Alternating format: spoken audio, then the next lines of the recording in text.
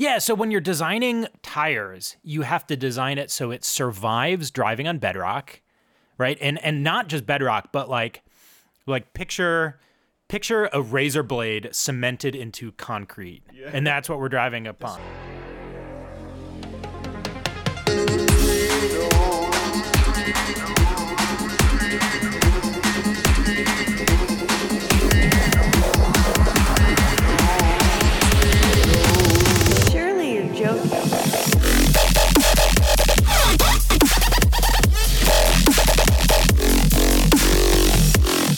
Welcome to Surely You're Joking. I'm your host, Dr. Kevin Peter Hickerson. Today I have somebody from JPL that we ran into while doing our tour with Jimmy O. Yang.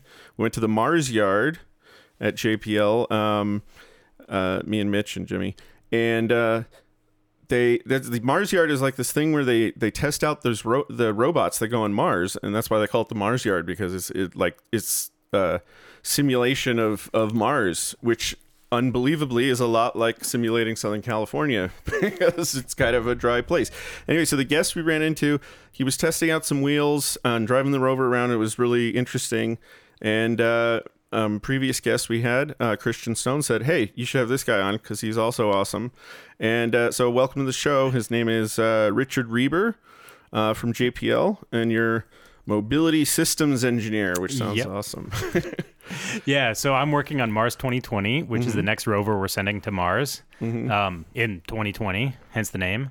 And so my responsibility is anything that affects how the rover drives. So from the tires to the software running in the rover to, machine vision, and then what's really cool is the operator's interface, which we're still working on, but... I hate to say this, but I've run into Uber drivers who also call themselves mobility system engineers. At least that's how they...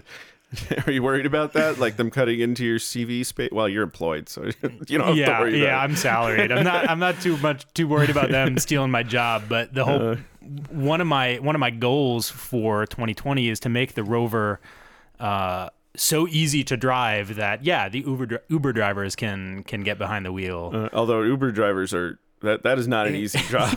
Have you seen the way they do Uber a lot? Have you seen the way they drive? I have, and some of them are very, let's say, talented. Yeah. My worst fear when I get an Uber is someone is holding their phone, and it's just like, oh god, we've got a first tripper right there. It's like you only do that for like the first 3 ones, and then I think you get kicked out of Uber if or you you duct tape it to the air conditioning vent. Right.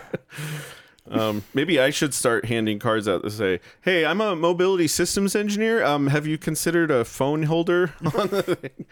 All right. So when we were in the Mars Yard, you were talking about the tires, and it came up that I guess the rover that's on Mars right now, the nuclear powered laser shooting one, Curiosity. Yep. It looked like it was having some kind of problems with the wheels. Can you tell us about that and why that's like still an issue? Well, the wheels are falling apart. That's the issue. There's chock full of holes. You can but falling apart in a way you guys didn't expect. Exactly. Okay. Yeah. So because my wheels fall apart. I have a you need new tires. I have a GTI, often. So it really burns the rubber off the front. No. So the mechanical engineers who designed the tires for Curiosity, they let's say did not appreciate the intermobility forces. Mm-hmm. So they designed the wheel to survive Mars standalone, like one wheel, assuming no other forces are acting upon it. So the skin thickness is sized such that the wheel skin can hold up the entire rover weight. So one rover weight on one wheel, and it'll survive that. The idea being like if it ever leans over where it's. You picked one rover weight because you wanted it to be wedged off if it ever got if it ever goes up onto one wheel out of all 6 being on the surface, it'll survive that. So they picked a design point that's justifiable and achievable and easy to test, right? Mm-hmm. But the problem is the how do I describe this? When you're driving, you don't have one wheel, you have 6. And so the forces of the other 5 wheels acting on the 6th is actually really big. Oh, wow. Yeah. So that it's almost like it went backwards. It was like over-designed to be 1 and assuming that's the worst case. But the reality is all 6 wheels together made that one worse. Right. So picture this. Just to clarify, because I know a lot of people don't know what we're talking about when we talk about tires. These are not like Goodyear rubber tires. I saw these things being made in JPL. In fact, there's even on the tour we get to pick one up. I mean, these are like made out of aluminum, right? Or aircraft aluminum. So it's aluminum, and they're anodized, so they're black. So there's some sick rims. I gotta say. But yeah, they're aluminum. So aluminum alloy. Probably Yep. that alloy is not normal alloy. No, actually, it's either 70-75 or 70-50, which is actually a really common alloy. It's not like aircraft with lithium or something. No, it's not even aluminum lithium. It's just standard grade stuff. Luckily, a lot of people like it when we go to that detail. So yeah, most people are like, I don't care what aluminum alloy is. Yeah, I forgot what the. Hold on, let me check my cheat sheet to see if I wrote it down. No pressure. But it wasn't just that they're made out of aluminum; they're also made out of a single block of aluminum. I thought that was so cool. Right? It's not a whole block. Oh, so what it is we forge. That was Alexa. Was that Siri? That was Alexa chiming in. She does that. I'm actually thinking we might start feeding her directly in, because sometimes for fun we just ask her a question. She normally does not get it, but she's over there now. So I think I want to just start like plugging an her audio in. feed of yeah, Alexa. She's just gonna chime in every now and then. No, I lost track. Oh no, the mandrel forged ring. So what we do is we start with a forging, so like literally anvil and hammers, but by machine. That's awesome. And you make a ring. So I you love have it. That's like straight up Game of Thrones imagery. They're just like, I'm the aluminum exactly. smith. Yeah. So we have some dude with a giant hammer who just hits on the side of this ring. No, but seriously, it's like a big machine that does a forging, and so it forges a ring of aluminum. It doesn't forge like a block, so it makes a big cylinder. And so from that cylinder, we then machine out the tire. So we're not taking a whole big block of aluminum and cutting out just a little disc, which is actually like super crazy. I had no idea how intense this process was until I started talking to the mechanical engineers about this. So, so you guys took an interesting route. Not just with the design that ended up not working, but I mean, you did something different than the lunar lander did. Do you know who designed the tires for the lunar rover? By the way, just to remind everybody, there were 3 lunar rovers on the moon. Elon Musk was not we mentioned this last episode, but Elon Musk was not the first person to put a car in space. In fact, I would call what you guys have a car. I mean, It's the size of an SUV. It's huge and weighs tons or something. No, ton, singular. Ton. I mean, it's a big car. So, but anyway, but on the moon they had tires, and it was probably really similar. And they wasn't it Goodyear? It was Goodyear, yeah. Yeah. So fun fact, they like outsourced it. They did. But why didn't you go with that kind of design? I'm actually not sure why we chose rigid tires over the compliant tires that the lunar rovers had, because those mesh tires, they're friggin' badass. I know. I'm looking at some pictures of these here, and yeah, they never deflate. Oh yeah, which is good, because you don't want to put like air anything or rubber anything in a vacuum and stuff. It's not going to go well. So fun story. Could it be they're not precise? Is that the problem? Like, because you have to have a software constantly, metering where the rover goes. Whereas the astronauts on the moon, I mean, they're just, I'm driving, they could. No, so that is that would be a growth pain if we went to the compliant tires. So my terramechanics engineer, this guy literally has a degree in like off-road traction, like a PhD. Awesome. Yeah, this dude his name's Scott Moreland. He's like probably the most badass guy I know. Oh, I have a friend who's a mechanical engineer, really into off-roading, and he's also an engineer.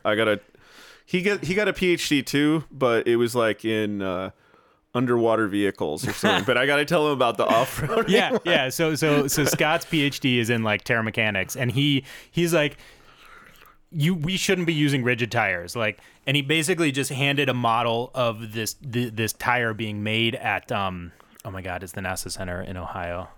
Not Goddard, when we can't figure it out, we just we say text us what it is. Alexa, stop. Right. Yeah, but I think it's Glenn Research Center. Okay. And they have this in Ohio, you said, right? I think it's Ohio. Okay. I forgot. We got a lot of listeners in Ohio. I know. They can they're text gonna us. be mad about me. Hashtag SYJ. No, come on. But Glenn, they've made this compliant tire, and it's made out of a nickel titanium super alloy, which is like got this crazy spring constant.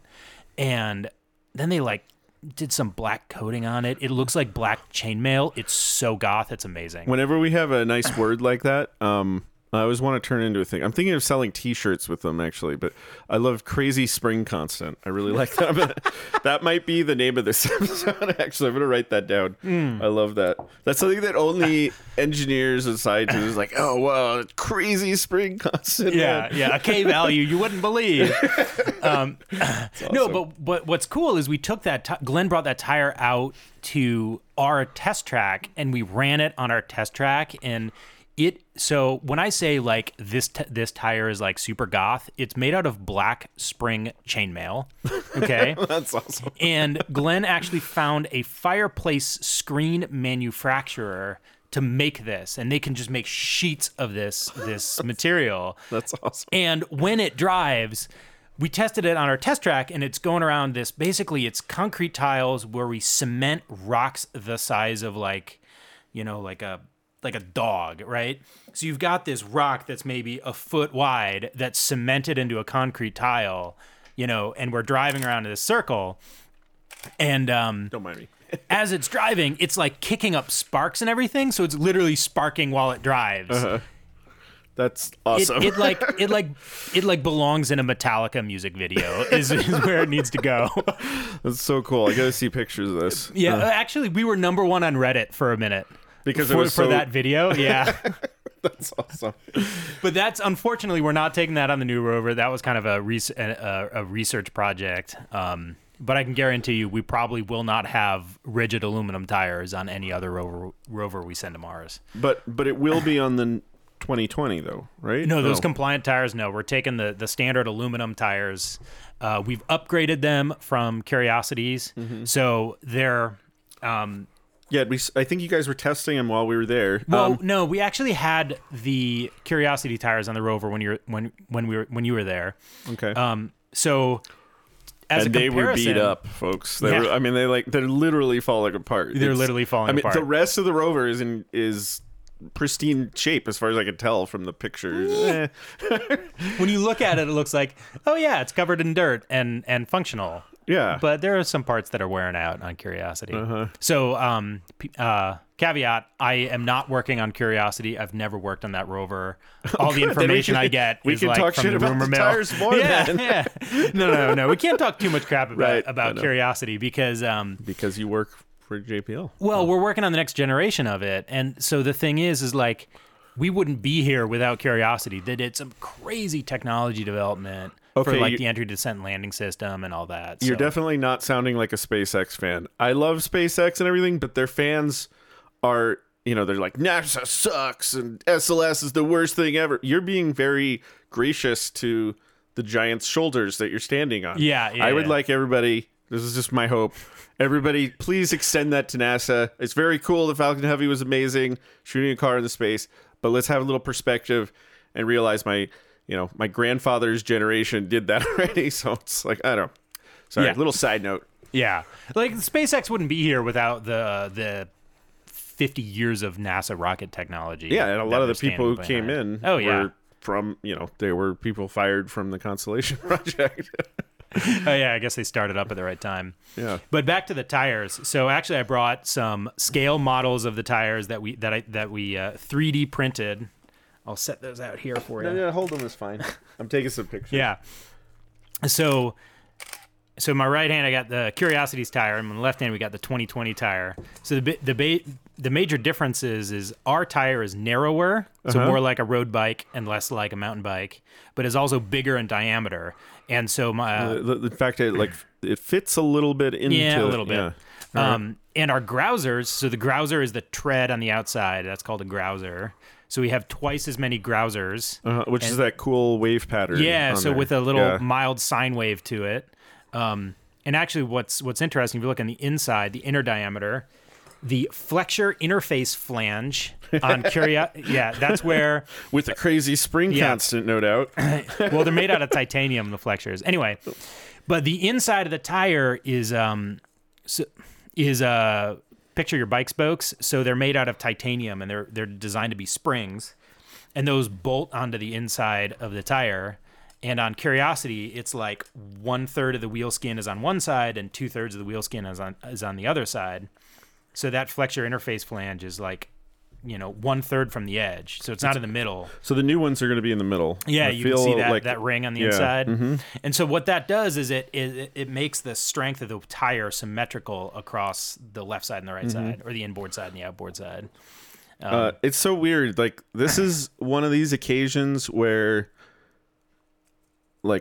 it seems like intuition would immediately tell you to do in the middle, but I'm sure you guys had a really good reason to not do it in the middle. I'm sure there was a really good reason. And then I've been on projects like this. Sometimes you're so into the complexity of trying to solve it the other way that, you sometimes skip over the more intuitive one just because you thought about it a lot. Yeah. So it's like, oh yeah, that's why let's do that. So one of the design constraints that they wanted to get was they wanted the widest wheelbase possible for to stability, prevent landing tip over.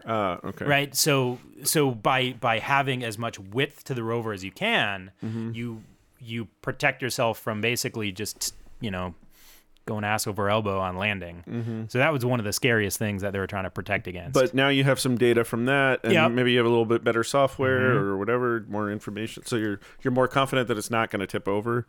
Sure. Or it's worth the risk. I'm pretty sure we're not going to tip over. I give you like 5 sigma. Well, that's like 1 in a million. We've talked about that on the show. Yeah, it's like a royal flush. 1 in a million. Yeah. 1 in a million we're not going to tip over. Or 1 in a million we are going to tip over. You are going to. Yeah. To go back to SpaceX, Elon Musk was like, it's 50-50 that it's going to blow up on the launch pad. And then as soon as it launches, everyone's like, see, this is awesome. NASA can't do that. Like, whoa, guys. Like, literally half an hour ago, he said it was going to blow up 50-50. Yeah. You don't go from coin flip to, all right, everybody get on the ship. We're going to Mars. Yeah, can you imagine? Would you hop on a rocket that's got 50-50 odds of succeeding? No. And after the launch, I don't know. What is it? It's like, it's a solid 75-25 now. I don't know. Like you're not building statistics by a single launch. Yeah. But some of the other cool stuff we're getting on the rover is, so how do I describe this?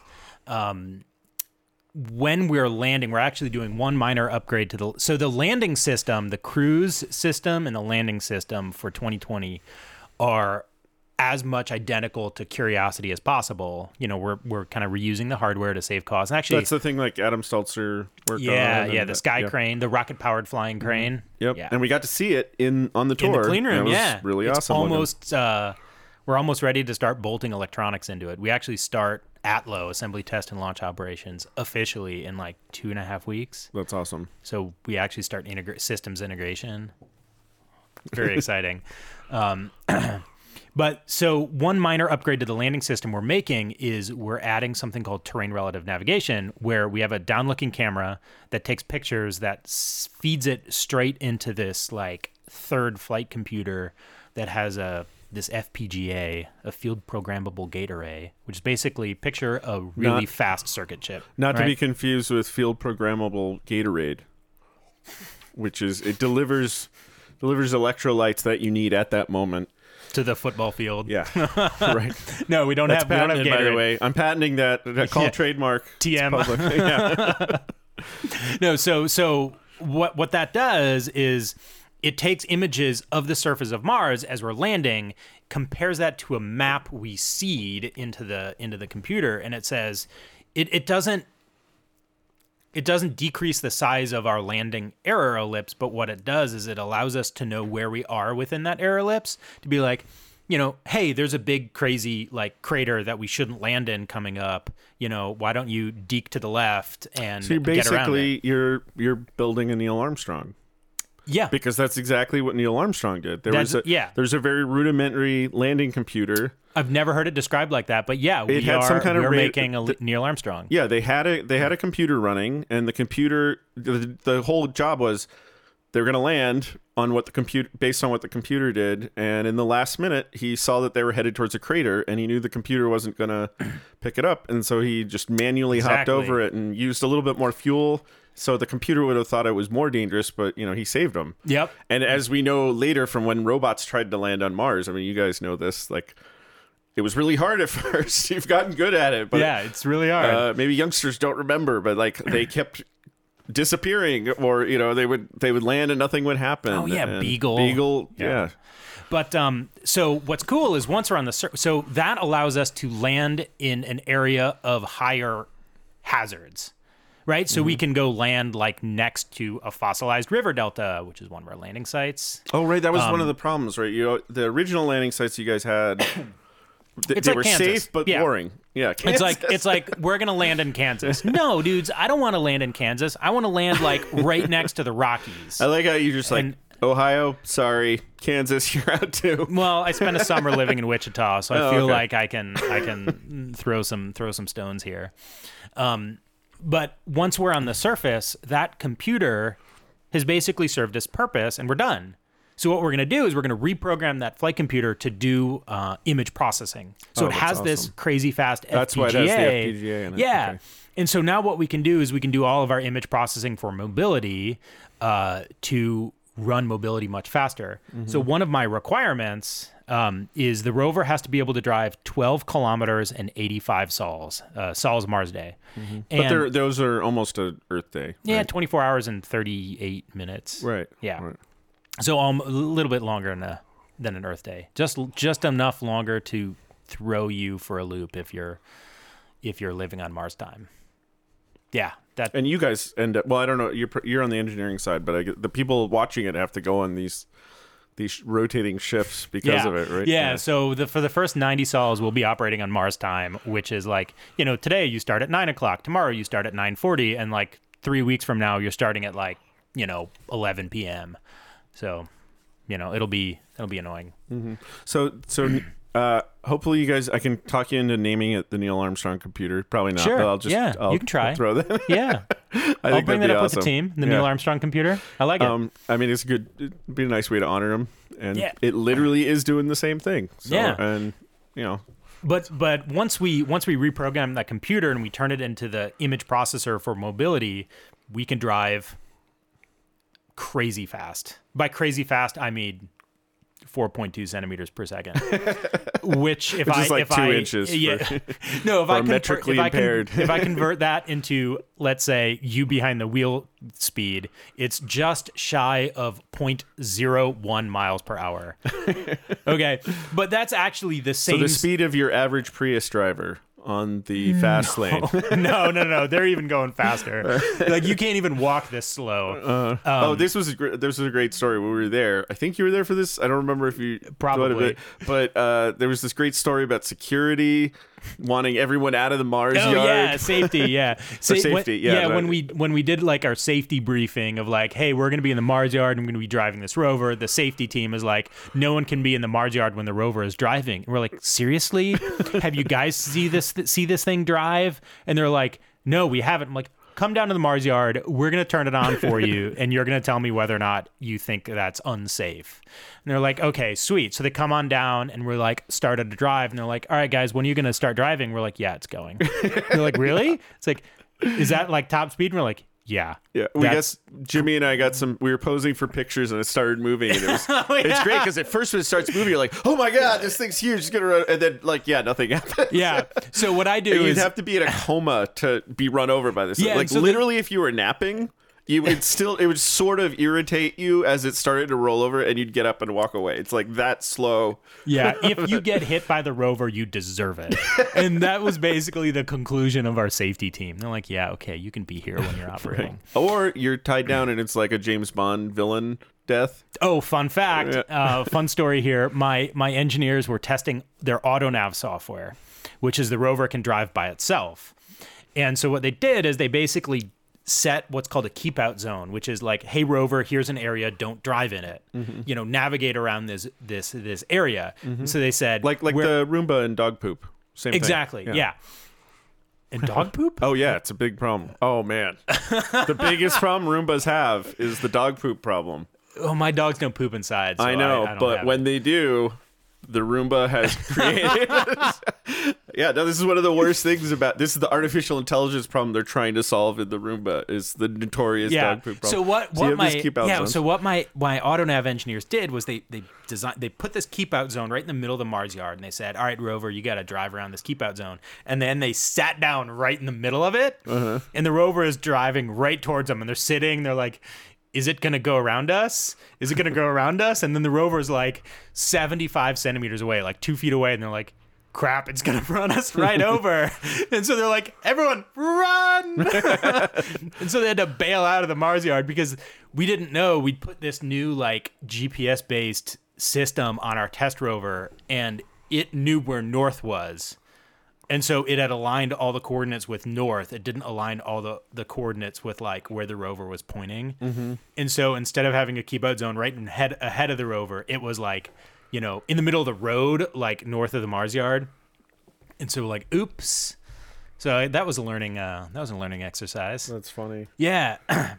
But what's slick about our new AutoNav code is it's more aggressive. So it allows the rover to drive in like really dense rock fields. And do so incredibly fast. So the top speed of 2020 compared to Curiosity is the same, but when 2020 drives with AutoNav, it spends so little time doing processing that it ends up just always being at that top speed.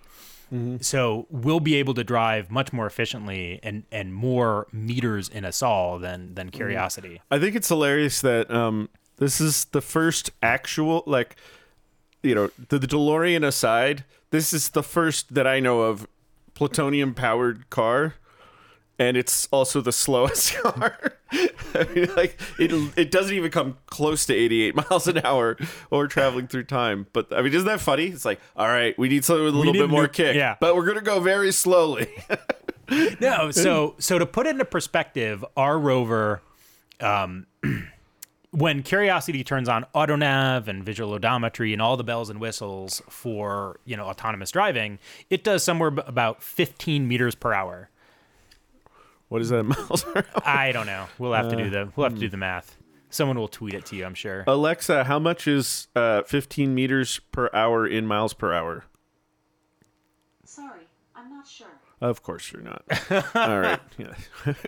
Yeah, so Curiosity will do about 15 meters an hour on average, and we are going to average somewhere between 75 and 100 meters per hour.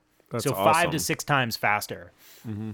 And so what that allows us to do is we get kicked out of the Mars yard. Yeah. Because it's going to be too dangerous now. So well, no, the top speed is still the same. We just spend less time thinking about it. We do all the thinking while the wheels are turning, so we don't actually stop to think. Mm-hmm. We can walk and think at the same time.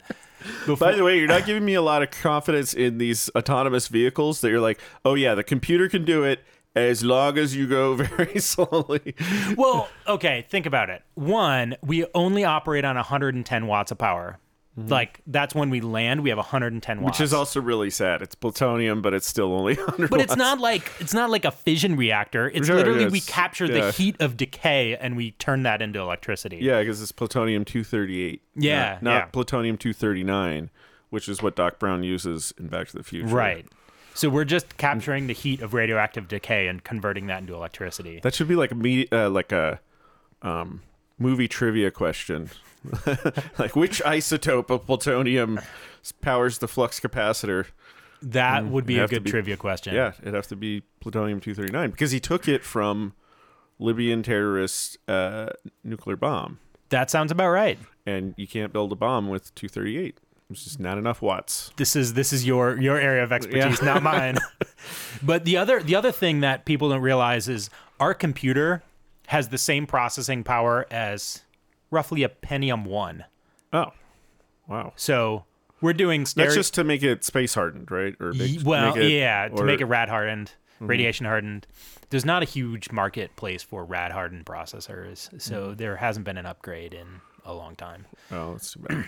I know. I really want I really want to get like a, I'd take an iPhone in the rover over anything else. Like, It might have to. I mean, one problem is I'm not positive, but I know we work with rad-hardened cameras, radiation-hardened cameras at Los Alamos, and a lot of times the main thing that does is you just make it big. So it might be that it's not possible to get better with a faster one because the process got smaller. So the area that can be messed up is getting smaller and smaller. I'm not sure about that, but so when I say the process, I mean like the Pentium 1 I think was like 90 microns or something like that. Now they're like 10 microns across. I mean, they get, the transistors are getting smaller and smaller. And I know that this is a problem with cameras. Like the main way we get a camera to last longer is you basically need like a really big old one that had, huge chunks huge of focal silicon. plane array. Yeah. And these little ones nowadays, I mean, they work great, but they're so tiny and sensitive that they can actually get damaged. By the way, this is a really fun app on your phone that you can get. Your phone can actually be a radiation monitor, and it does it using the camera, because a lot of people don't realize it, but a camera, the little pixels on it are not too dissimilar from how we make real particle detectors. And so now it's very tiny, so it does, radiation usually needs a lot of material to go through to make a strong signal. So detectors tend to be like apple-sized and bigger. But if you're patient and you let it slowly radiation, integrate, and basically all they do is you calibrate it by flipping it over and covering up the camera, because it can't be any other light will dwarf it out. But you'll get little speckles here and there, and that's radiation. Then you can take like a source and actually put it next to it, and it can do some Geiger counting. I remember in grade school going around with a Geiger counter in my school and finding out that the bricks the school is made of are radioactive. Mm-hmm. That's true. Stuff that comes out of the ground tends to be radioactive. Like a lot of people don't realize coal is very radioactive. Yeah, that's what's kind of funny. You mentioned that on one of the first episodes. Is coal produces more radiation than nuclear power plants. Yeah, and a lot of people don't realize it. I mean, it's really funny. These ash pits from coal are really hot, because basically you burn away everything that's light, and all the heavy stuff stays over. And it's just all the plutonium-238. There's no plutonium. Plutonium's totally artificial, so it doesn't occur in nature. Only uranium. So it's not organic. Is it like a GMO'd power source? That's funny. Yeah, that'd be hilarious. Like, I only use uranium because organic it's uranium. natural. Naturally made. Yeah, no, you Earth. can make plutonium out of uranium, that's sort of stage 2 nuclear power is that. So so it showed there was like a laughter break in the middle that didn't make any sense at one point. That's because I showed Richard this picture of one of these infamous Roomba dog poop collisions, because people post this to Facebook. So as working on a robot, I have the token robotic vacuum cleaner, but Roombas are crazy expensive. So we bought. Well, they were supposed to be cheap at first. Yeah, I actually worked for a vacuum robot company. Oh, really? At the time. And everyone was like, oh no, we got to make it like the room. Everyone was convinced you had to make a cheap robot vacuum because it would be bad. And there were people who were doing it back then, but they all were expensive. And we're like, oh, they're doing it wrong. And what's funny is that the price of Roombas has just finally gotten back to what everybody else was trying back then. No, but my wife got me basically she got me a robotic vacuum cleaner. I think it was for my birthday or like for Christmas. But Roombas are expensive, so we got like the Chinese knockoff, which is I think the brand name is like Eufy, but they use a really weird font for the E, so it looks like a Q, so I call it Queefy. But anyway, so now my daughter, who's 1, she will find the docking station for the vacuum cleaner, smash the button on the top of it, and like latch onto the vacuum cleaner and like rides it around. Yeah, really? my daughter hops on the vacuum cleaner and rides it around. I've seen cats do that. No, this is my baby. Awesome. Yeah. And I was wondering why she was like delayed crawling, and I realized that the vacuum cleaner carries her around, so she didn't need to crawl. I showed Rob this picture. It's like an equation. It says it's a picture of a Roomba plus poop emoji equals sad face emoji. Yeah, I gotta say, I'm happy. Well, I wish my dogs could come to lab, because my dogs are amazing. But I'm kind of happy that they're not in the Mars yard because I'm just picturing what would happen if the rover drove through dog poop. Oh, this was I loved in the Mars yard. So I took pictures. I showed my wife. I want to like decorate the side of our yard to look like it. The Mars yard? Yeah, I loved it. You guys had these like. I've seen it in the pictures, so I know what you're trying to replicate. It's like on Mars, there's these broken, hard tile. Oh, fractured bedrock. Yeah. So, but what was great is that you guys have a fractured bedrock area, but it's just like it looks like flagstone from Home Depot or something all put together. Fun fact. Yeah, it is. Awesome. I got really excited because I showed her. I was like, dude, we could make. I called my wife, dude. We could make like a Mars yard, like on the side because we always wanted a little walkway. So in the terrain specification document, which is we've defined what terrain we're designing to. So in that document that defines the terrain we drive on, we have fractured bedrock, with the simulation being Arizona Rosa patio pavers. I'm writing that down. Yes, Arizona Rosa. The exact one. That has the right color and the right spec. Yeah. Man, I should get some advertising points for this. Well, it's not like. Say it one more time. Arizona Rosa. Rosa. ROSA. Yeah. Patio pavers. That is our fractured bedrock simulant. That's awesome. The sand, though. I don't know who picked out this sand. They spent, the geologists and the terra mechanics guys, they spent a lot of time like agonizing over what is the good Mars sand simulant. Mm-hmm. And this is one of the hardest problems, right? Well, to figure out what the dust level is and all that stuff. Yeah, so when you're designing tires, you have to design it so it survives driving on bedrock, right? And not just bedrock, but like Picture a razor blade cemented into concrete. Yeah. And that's what we're driving upon. That's right. You guys, you told me that like where the tires were damaged, it was sharp. You described it as sharp. Like so on Mars, you don't get a lot of water erosion. So you tend to get wind erosion, which is called what is it? A wind eroded rock is called a ventifact. Mm-hmm. And they end up being really sharp.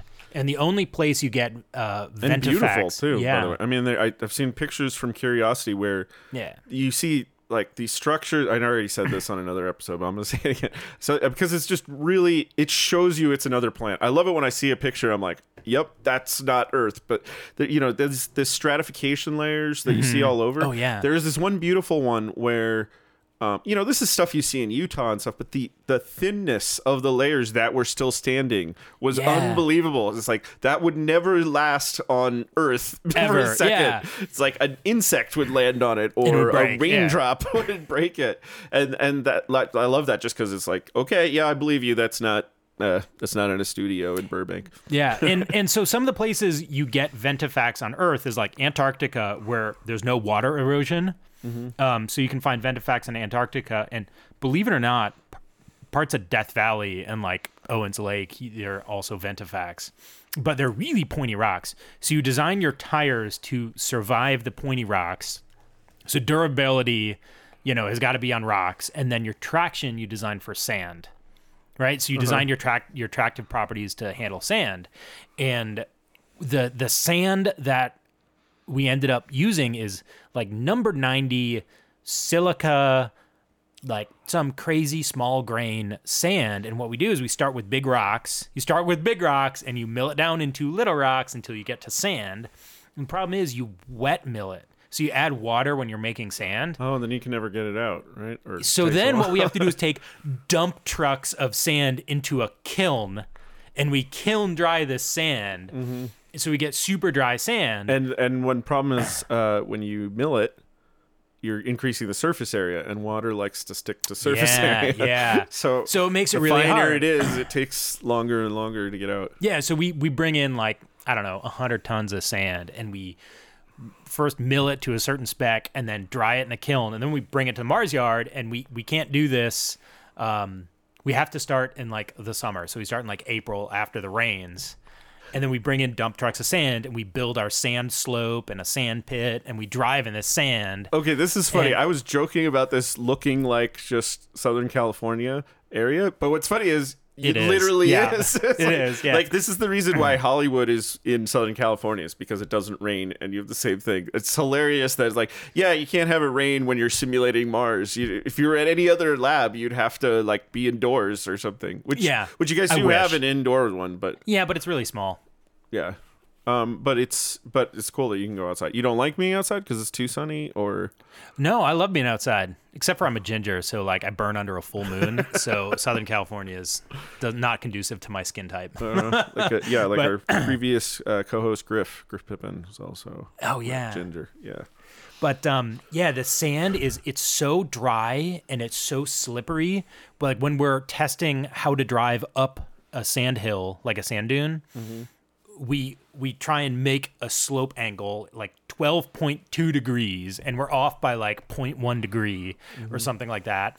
And we carry 5-gallon buckets of sand up this sand hill, and we pour it at the top. And so you're literally hauling buckets of sand up and down this hill, and it's so slippery, you go down like 3/4 of a step for every step you take. And this 5-gallon bucket of sand weighs like 50 pounds. Anyway, and we're doing it in the summer when it's dry, and it's also 110 degrees. So interns can register to work at JPL. Sounds like an advertisement. Yeah. So this sounds like grad student work. From what I remember. Oh, who's the guy who did the Antarctic exploration? Shackleton? Mm-hmm. So you heard the famous newspaper ad that Shackleton put out? No, I haven't. It's like, what is this? Man, hold on. The text of this is hilarious. Here we go. This is the Shackleton newspaper ad. Men wanted for hazardous journey, small wages, bitter cold, long months of complete darkness, constant danger, safe return doubtful, honor and recognition in case of success. Ernest Shackleton, 4 Burlington Street. So that's awesome. When we're doing the sand slope climbing test last summer, I sent out this like email to like the whole Mars 2020 project, which is like 1,000 people. And it's like help wanted. Mars Yard, hours of backbreaking labor, hot sun, lots of like dirty work, strong backs wanted, inquire, and like I list my cubicle or something. So like I emulated Shackleton's ad, and a fun story. I'm sure there's a big difference. I hope you didn't start with men. Oh yeah, it starts with men. People. I started with people. Yeah. That's and I'm like, bring your own charge number. What's a charge number? A charge number is like a cost account. Because we just wanted people, but we didn't have money to pay them. Yeah. Oh, that's right. You guys have a charge. When I took a tour of your machining room, your machine shop, which is awesome, by the way. It's like the coolest machine shop ever. You guys have these cool vending machines for the machinists because each machine it's doing different projects. Yeah. So you can't put wear and tear on particular parts unless it goes to an account. So when you need a drill bit, you go to the drill bit vending machine and you plug in like the cost account for the job you're doing, and it gives you a drill bit. Yeah, it's so awesome. God, I want one of those in my room. So my house. So we're basically like, come work.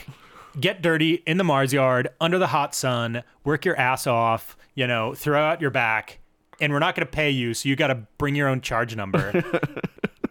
And you know what? It worked. Yeah, right? I got like 4 people to come help us out. That's awesome. It's great. Of course. I'm gonna keep doing that. I'm gonna do that for setting up my Mars yard on the side. Well, I'm betting you have like Twitter followers that'll come help you out. Oh, probably. Yeah. Well, they're around the world. I don't know. A better way they could help me out is donate to my Patreon to support this show, which is at www.patreon.com/SYJ. For surely you're joking. That's patreon.com/SYJ. Got to bed that in there. Good job. Got to pay the bills. This stuff is not cheap. No. I'm jealous of your recording setup. I love this thing. Yeah, I have a Zoom. I really like it. You can control this over Wi-Fi. Sometimes my producer Ryan Butcher, he'll actually control it like on his phone or tablet. It's really awesome. I thought my Wi-Fi sprinkler controller was super cool, but that's pretty wild. Okay. I have another story I got to ask you about. Yeah. And I'm not sure how much you're allowed to tell about this one, but can you tell us about aliens? I just can't tell you a lot. Yeah. Isn't that weird that happens? You're like not allowed to talk about aliens, right? Or you're wink, wink. Yeah. I can tell you there's life on Mars. Oh. Yeah, we brought it. Oh yeah, that's right. And then Panspermia. And then Elon was like, "Screw that! I'm dumping everything on." No, I think he's okay. Oh, this is an interesting fact. What's your story? Yeah. Oh yeah. Yeah. Sorry, I'll get back to the other one. Fun fact. Side note: I do a lot of side notes. That's how you got to keep the thing going. You know, I segue into segues. When Elon Musk's Falcon went up with the car, the Tesla, a lot of people noticed that there's these things flying off. And I had a lot of people ask me what that was, because they kind of look like stars, but you can tell they're not stars because they're going in all different directions. And these things are just little. So I wanted to tell people what it was. They're just little pieces of ice or dust. And when something's out in space, it's very, very cold on one side, it's very, very hot on the other. And it's also a vacuum. And so when you have that combination, you get something called outgassing, which I'm sure you guys know all about because you have to design everything for outgassing. Now, normally when NASA does it, you only see a couple of these specks because, I mean, you'll see them in any video. If you watch any kind of like, spacewalk or they're on the ISS, you'll see these little particles come off because it's just a natural part of anytime you have dust and ice and the sun and a vacuum, these things fly off. And once they fly off, you know, they're very bright because the sun's shining on them and they go in a straight line because it's space. With Elon Musk's Tesla, you know, they didn't wipe that down. Yeah. I'm sure they cleaned it a lot, actually. There's probably a lot of Southern California road grit that's now on a trans-Mars trajectory. Right, right. And that was what was freaking me out. Talking about panspermia, I mean, this is literally spraying. This has got to be spraying life in all directions, spraying particles in all directions. This is one thing that makes me a little nervous about the commercial space races.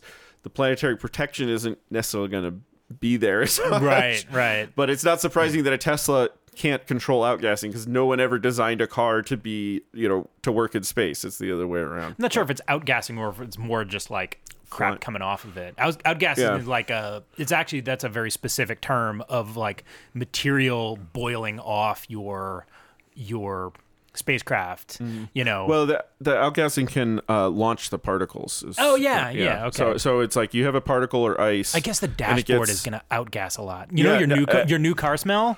That's outgassing plastic. Yeah. Hey. So even though I don't work in space, we work in vacuums. So we have outgassing in the other direction where outgassing tends to ruin our vacuums. And so, so we have to just keep a list of material, like anything that holds water will outgas for days. Yeah. Anything that's plastic tends to be kind of bad unless it's a certain kind. I mean, what's funny is we end up using the exact same materials you use, but for different reasons. Because you're trying to keep the thing working in a vacuum. We're trying to keep the vacuum from being spoiled. You're trying to keep the vacuum. Yeah.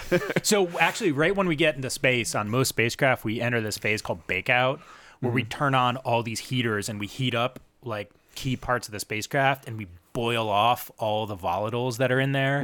Which Musk's car could not also do, but it happens naturally because this thing's spinning. It just takes a long time to happen naturally. Yeah, they have it spinning, but so it's like incredibly cold on one side, radiating out to the space whenever it turns, and then once it faces the sun, it's like hundreds of degrees. Did you ever hear about the constellation Orion? No. So Sounds made up. So the Apollo astronauts, they had an activity that was the urine dump. So they would pee, right? And it would go into this into the pee chamber, and then they would open the pee chamber to vacuum and it would just vent it out the side. So if you did that on the dark side of the spacecraft, it would instantly freeze and you get all these pee crystals. And then once that would get into the sunlight, the pee crystals would instantly sublimate and would create all these sparkly bits. And they said it was the most beautiful thing they ever saw. And they called it the constellation Orion, but NASA forbade them from taking a picture of their pea constellation. Oh no! Oh damn! Yeah. This is for science, people. For science, we need to watch the pea sublimate. Okay, so maybe Elon isn't the one who brought life to But Mars. that was not on a trans-Mars trajectory. That was exclusively within the Earth's sphere of influence. Right. Now these particles probably will collide with. A good fraction of Mars will travel through them at some point in the future. Oh well. Yeah. I think he did it as a threat. He's like, okay, we got to get there now. The clock's ticking. I'm gonna find a Okay, little- sorry. Back all the way. Oh my God, all the way back to the back- original question. The infamous Morse code problem. Are you allowed to talk about that one? So I'm not sure if everyone notices, but on the tires for Curiosity is a series of holes. And those holes we call the visual odometry pattern. And the idea is if you're driving... how you could just make anything sound like it's a good idea by just turning it into... Okay, so the idea is if you're driving in featureless terrain, e.g. like sand, you can turn around, like turn your camera around, and take a picture of your tread. Your TLAs, track. by the way. That's the TLA. Yeah, 3-letter acronym. Yeah. So you can turn around, take a picture of your track, and if you have a unique feature in your track, you can count the number of unique features and figure out how far you've driven. You do odometry by like saying, I have rotated my tire X number of times. Or you can say, I left a stamp mark, and you take a picture like separated by a meter of, so let's say, commanded distance, and you look at how far that mark has moved in three-dimensional space, and you can figure out how far you've driven based on imagery as opposed to like how far your wheels have turned. And if you're slipping, the odometry you've commanded from your tire is not necessarily the odometry you're making on the surface of the planet, right? Because you're skidding, right? You're basically just drifting along Mars. It's like the slow and furious of Martian edition. Slow and furious. That's good. Yeah, that's the way it rolls. But so the idea is, if you put a unique feature in the tread. Do you practice these? You No, throw in a that lot was- of zingers in there. That's good. That's good. Perfect. No, that was totally off the cuff. That's the way. That's the way it rolls. Yeah. So the wheel designers, the tire designers for Curiosity, they went to the operators for Spirit and Opportunity, and they said, "Hey, any lessons learned that we can incorporate into our design?" And so Spirit and Opportunity, they landed on the airbags, and they were bolted to the lander, right? And where that rover was bolted down, they had to reinforce the tire. And so they called them the hold down cleats, which is an area of the tread that was reinforced for where it was bolted to the lander. Mm-hmm. And so every time they drove, they stamped that cleat mark every wheel circumference. Mm-hmm. And so they were able to use that cleat mark to do their odometry, their visual odometry. So they said, hey, put a unique feature in your tread to do visual odometry. And they said, hey, grand idea. And the requirement was unique feature in the tread. There was no requirement on what that had to be. Mm-hmm. So they said, scratch our noodles. What should we put in the tread? I know. Let's write JPL. So every time we do a wheel, every time we turn the wheel, we stamp JPL on the surface of Mars. Grand idea. Everyone at JPL thought that was the greatest thing ever until NASA headquarters was involved in the preliminary design review. And they said, you want to do what? Where? You want to stamp your name on the surface of Mars how many thousands of times? No. So they sent them back to the drawing board, and they came up with this whole pattern, which spells JPL in Morse code. Awesome. Only I don't think they told NASA what it meant until after launch. Mm-hmm. So, yeah, so they got a little peeved. Anyway, fun story, greatest interplanetary Easter egg ever. Yeah. And it's actually detrimental. Yeah. It's one of the places that ended up breaking, right? Well, actually, no, it's actually the strongest bit. Oh. So 180 degrees opposed to the VO pattern, the Morse code, is actually where you get the most fatigue. So the Morse code pattern is actually stronger than the rest of the tire. So 180 degrees opposite is where you get the most flexion. So all the cracks initiate 180 degrees opposed to that whole pattern, and then they propagate circumferentially around from there. So it creates a circumferentially asymmetric strength, which That's leads another to good some, TLA right yeah. there. Yeah. I don't think I could say that one. I can't even repeat that one. I don't even know. Wait, circumferential CAS? I don't know. Anyway, I didn't acronymify that one yet. So that actually makes the tire a little weaker. So we don't want it because it weakens the tire. And the other thing is it increases sinkage. So one of the things that the rover drivers are really worried about is actually sinkage, but we can't measure how far the rover has sank. We can measure how much we're slipping. So we use slip as a proxy for sinkage. But in testing, in single wheel testing here on Earth, we basically put the Curiosity tire with the VO pattern, with the holes, and without the holes. And I liked all those S words. You like sinkage, slippage. Yeah, sinkage, slippage. Do you know every mattress company starts with an S? Oh, I did not Yeah, know it's that. so weird. I'm gonna break your brain with Oh my this. God. Next time you watch any mattress ad, you're just gonna be like, why do they all start with S? Serta, Sealy. But no, the new one, the internet one. What is They're it? gonna fail. Casper? Casper's gonna fail. I'm calling it. Is that you're calling I it? think it's I think it's Okay. actual marketing evolution. You heard it here. And surely you're joking. All right, do not put stock. Don't put money into Casper. They better It's not doomed be to fail from sponsoring the your beginning. podcast. Because they sponsor a lot of other podcasts. Oh, oops. You're screwed. All There right. goes your funding All source. right. I'll just pronounce it Scasper, then Yeah. make Yeah, the money. edit They're like, that we don't one know what out." it is, but you're selling like crazy on your podcast. Won't even tell them why. Yeah, so we're getting rid of so we don't have the Morse code pattern on 2020. Because now they're like, all right. It's actually bad. Yeah. And so we found two reasons why it's bad: increased sinkage and reduced strength. And then we said, well, do we really need it? And so we're running our visual odometry, the software, on imagery that's 4 times the angular resolution and at a greater frequency. And we're not going to be driving in sand, which is stereotypically the featureless terrain. So we said, hey, we probably won't need it. And it causes a lot of problems mechanically. So let's just get rid of it. So I feel like I'm the Mike Brown of interplanetary Easter eggs in that, like, I've removed the greatest, like, inside joke in the solar system. Like, Mike Brown is the guy who demoted Pluto from being a planet. Yeah, And yep. So my name is on the engineering change request, the ECR. Yeah, but you know what Mike Brown also co-authored? He discovered the other 9th planet, not Planet 9. So I don't know if Planet 10? Yeah. Well, no, it's Planet 9. They Oh, call you it guess now. it? Yeah. Although now it hasn't been found yet, but they predicted that it's there. Well, I mean, Constantine Pluto and Mike was Brown. predicted it was there before it was ever discovered. But this other Planet 9 is big. It's bigger than Pluto. Yeah. Well, I mean, it's like I think it's supposed to be like Neptune size. We've had Neptune-sized? Yeah.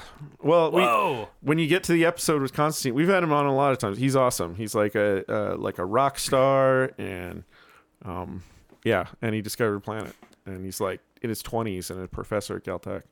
I'm not jealous. I may be jealous. That's not crazy. gonna lie. I'm only on like episode 4 of listening to your podcast. All right, I'm well, you probably can skip ahead. That's fine. I'm probably gonna binge listen to the whole thing soon. They're great on car trips. Oh yeah, for me it's great. Gardening and oh man, I have to do a lot of fun fact, I'm doing a lot of home repair, and I just am installing new closet hardware in my closet, and I drilled right through an electrical wire. Oh, Yeah, brutal. That's the worst. I hate Romex. Yeah. No, it just tripped the breaker. I didn't get electrocuted, and there was no electrical fire, so I'm pretty happy about The that. system works. Yeah, The system works, The people. safeties work.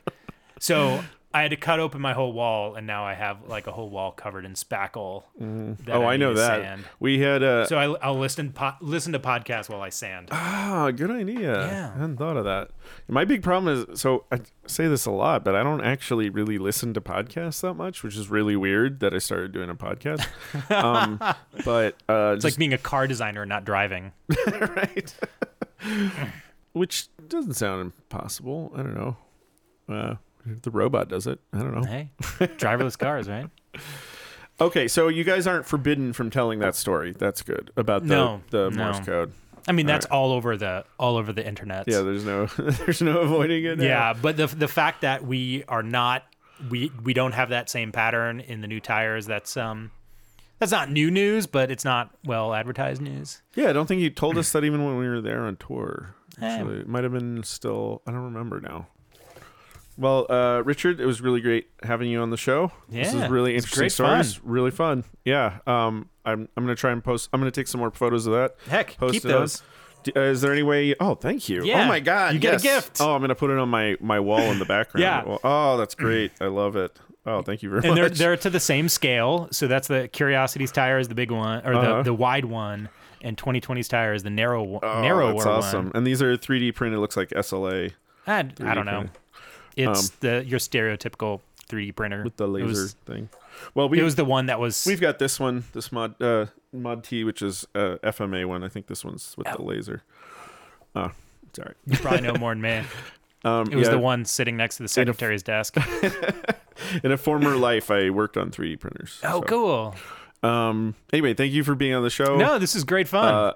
Do you want to plug anything, or can people ask you questions online? Do you have a Twitter account or something like that? I have a Twitter account. I don't know what my name is though on it. Okay, all right. I basically Well, set that's it fine. up so I could yell at LAX when it was like currently closed. Do they respond? No, It they did doesn't not. seem like it just doesn't seem like that would work. I don't know. Okay, anywhere you can, as always. I'm on Facebook. You can find me there, or mars.nasa.gov/Mars2020 is our website. We'll be posting stuff there soon. And I've been talking to the media people lately at JPL, so we're probably going to have some plugs for mobility and autonav and new tires and the like coming up soon. Awesome. So in the next couple of months, we'll have stuff about that. And yeah, Mars 2020, we're gonna be just bebopping across Mars. It's amazing. It's a race. Well, Because Musk says he's going to go there by 2022, which 2020 also, which I am really skeptical of. yeah, I'm calling But, BS on that you one. know, yeah, but people are buying it online. They're like, yeah, of course, he launched a big rocket. Oh, yeah. Yeah, can people if people are buying that online, you know what else they bought online? What? The Cards Against Humanity's Christmas box of bullshit. Do you hear about that? Yeah, but you can go ahead and remind me. What Yeah, is- Cards Against Humanity. They said we will sell you a box of bullshit. and it was literally bullshit. And it literally was a box with like dried cow feces in it. That's the worst thing And I've heard people- since people Roombas and bought dog it. poop. Like, so you can buy anything online these days, even a trip to Mars in 2020. That's awesome. All right, I've been this is Kevin Hickerson. You can follow me on Twitter, KP Hickerson. Ask me questions and I'll answer them on the show. And even better, I'll if you want, I'll call your name out if you donate on Patreon, patreon.com/SYJ. Really appreciate it. Thank you very much. Great, Rob. thanks. Thanks.